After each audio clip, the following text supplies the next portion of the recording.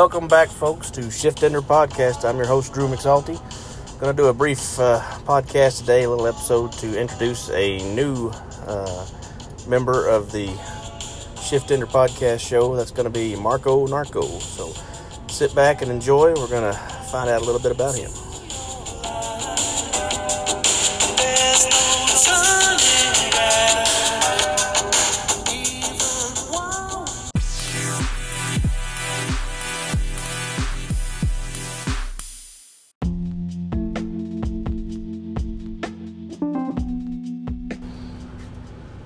All right, folks, we're back with you today. Got a new partner with me now. He's going to be on the podcast with us on the regular. I'd like to introduce Marco Narco. Hello, everybody. Marco's going to tell us a little bit about his experience and background and whatnot, and then we'll ask him a few questions. Well, I am the Marco Narco. I work in EMS. I have been for about 8 years.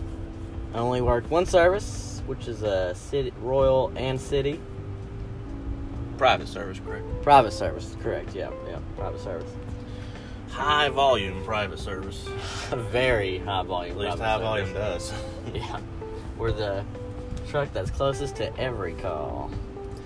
Closest to every call and here for 24 hours. Sounds like a great combo. So, Marco, tell us, in your career, in your 8 long years in EMS, what is the best thing you've seen come along, whether it be equipment or policy or what? A union. Well, I can't argue with you there. We are a rarity here. We're one of the few unionized shops that I know of in this state. I don't know if there's any other than fire departments, excuse me, to begin with.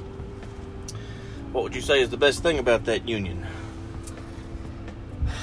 Probably the benefits of being a unionized shop, because you get more respect, you get more raises, you can hold your employer accountable for discrimination issues or for when they unjustly discipline an employee. That's the thing about a union that most people don't understand. They just think, oh, I'm paying money into a union. They're deciding what we're going to have for benefits, blah, blah, blah. But it goes way deeper than that when it comes to the certain... When you have a CBA, you have these certain steps that an employer has to go through before they can just throw the hammer to you or axe you or whatever you want to call it. So, and that's where people don't understand. It's like, this place is run by human beings. Human beings make mistakes. Not that we don't either, but the thing is somebody gets irritated or mad and they decide they're going to just, go ahead and skip to step 5 and skip over step 2, 3, and 4.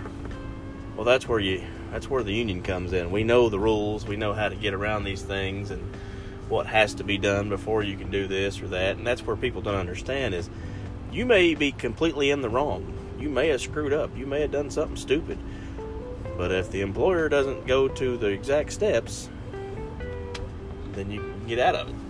Or if somebody else did the exact same thing you did, and they got a whole lot less punishment. You got a different punishment, exactly. It has to be consistent. I know that's a word that they don't use a lot around in EMS, is consistent. But this is one area where it has to be that way, or else. Yep. So, that is the best thing that's come along. What would you say is the worst thing that's come along, whether it be policy or, certain call types or whatever?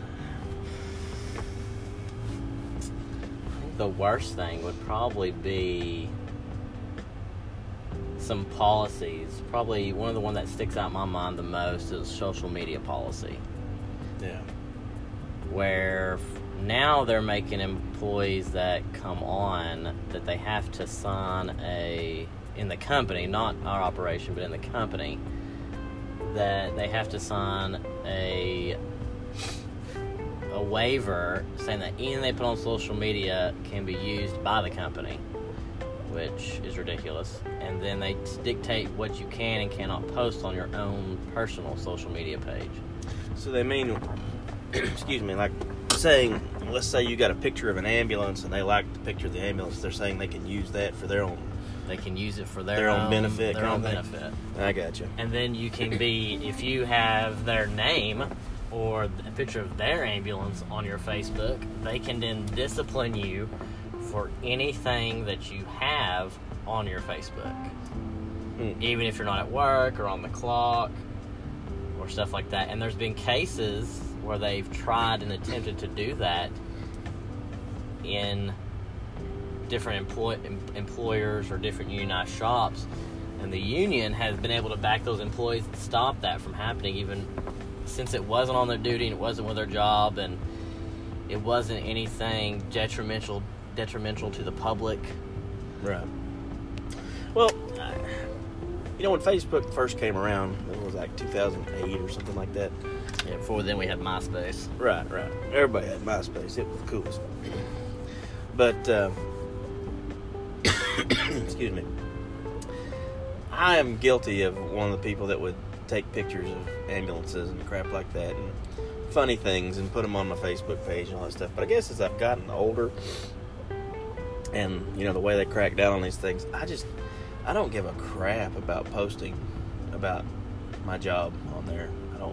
Or pictures of ambulances and things like that. It just doesn't interest me the way it used to. I don't want to sit there and deal with a hassle of, did I put this in the wrong place, or did it get a picture of the wrong thing? Is my boss going to get on to me because there's a picture of me in front of an ambulance, holding a burrito or something, who knows what the problem will be. But I guess I am less likely to be accused of anything like that because I just don't give a crap. Yeah, I don't post anything about my job. I've come to that age where that cardiac arrest I just worked or that car wreck I just ran is not that big of an excitement thing anymore. No, when you're on your third one for the shift, who cares? Yeah.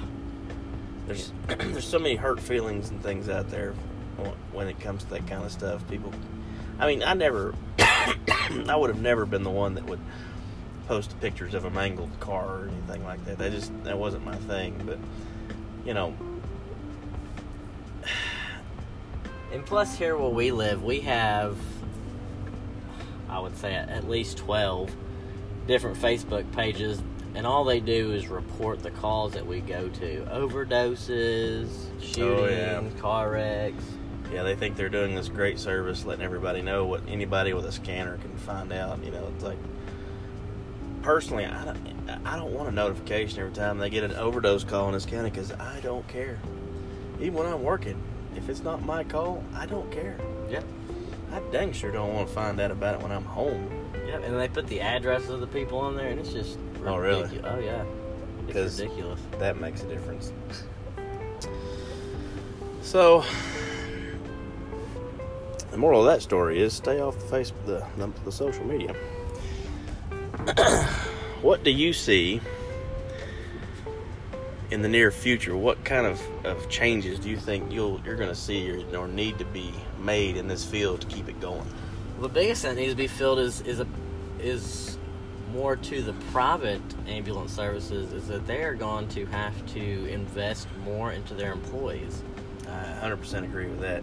Yeah, so more pay, more stuff to the employees to keep them safe, more better equipment, because now you have a bunch of services, especially like county services, that are not being able to fund their service because the private services are coming in and they're offering people less money.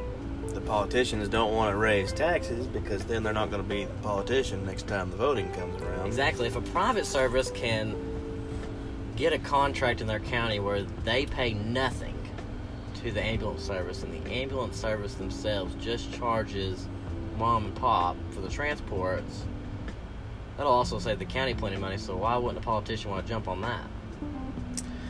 Well, then you get contracts like ours where they kowtowed and bent over backwards, kissing butt to try to keep the contract, even though there's nobody else out there that wants the freaking thing. Yep. We've tacked on a bunch of stuff that nobody in their right mind would do with an ambulance service for free, hauling mental evals and drunks and dead bodies and all these other things that this county is more than set up to do. They're on their own, but We ended up doing it. And then the rest of the county suffers because you have ALS and critical care trucks running not even BLS calls. These are just not calls at all. They're just something we've made into a call. If you're drunk in public and you're 21 years old and you can walk, you should go to jail or go home. Not be going to the hospital. Those are the two options that should be given, not jail or hospital. It should be, here's a ride home, here you want to call somebody to take you home, whatever. But, I mean, these calls are not even, our IFT and BLS calls, or BLS trucks, are overqualified for this crap. Yes. They should not be doing it. I agree. But anyway, that's our opinion on that. Feel free to make it yours. If you have any comments, suggestions, opinions on that, Shift Ender Podcast at Twitter, Shift Ender Podcast at Gmail, Shift Ender Pod on Twitter, and Shift Ender Podcast on Facebook. We now have the Facebook page. I've come into the 2008 era and made a Facebook page for it. Stand by for a brief advertisement, and then we'll give some shout-outs.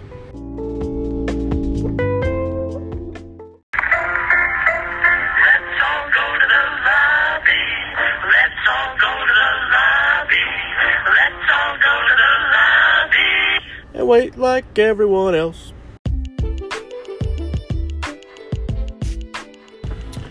Alrighty, time to give a few quick shout-outs. First shout-out, Kevin's Podcast Show. My good buddy Kevin has a really funny and witty podcast. It's political. It's from a libertarian point of view with some Democrat and Republican kind of tossed in there. He doesn't always agree with either side. Check him out on Kevin's Podcast Show. It's one of my favorites right now. Also, my buddy Derek's Heretics. Everything that's creepy or weird or alien or whatnot, he covers all that kind of stuff. You can shoot him suggestions at dereksheretics@gmail.com. He can give you, or shoot him a suggestion. He'll make an episode out of it. You can follow both those guys and listen to them on Anchor. You can find them everywhere my podcast is found, whether it be Google Play or iTunes, Breaker, Podcoin, all those. But check them out. Like them, follow them, give them 5-star reviews, the whole deal.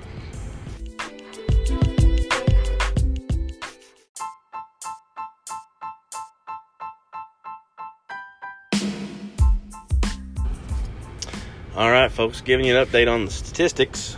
So, as of last shift, I think last shift we ran 14 calls, and 2 truly needed an ambulance because it was a situation that an ambulance would be the only appropriate way to get them from point A to point B.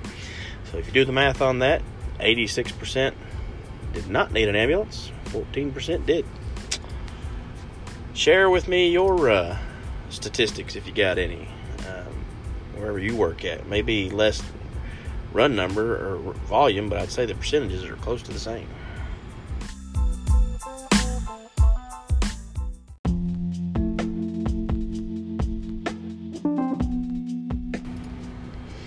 One quick note before we end this podcast.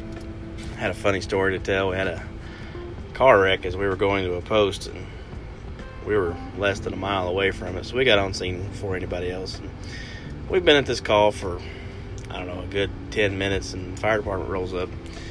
And it's a smaller department that's used to be volunteer and is now gone paid. So the chief rolls up, and I'm applying a traction splint to a obviously fractured femur. And we had another patient that we'd already checked on in another vehicle that just had some scrapes. But he goes down there and he looks at it, he goes, "So you got 2 patients?" "Yep." "Let me get you another bus." Man, why didn't I think of that? Nah, well, we've already got it like 10 minutes ago on your channel, so you should have heard it. But anyway, if you have any funny calls that you run, once again, Shift Ender Podcast at Gmail, Shift Ender Pod on Twitter, and Shift Ender Podcast on Facebook. Until next week or week after, whenever I decide to do another, be safe.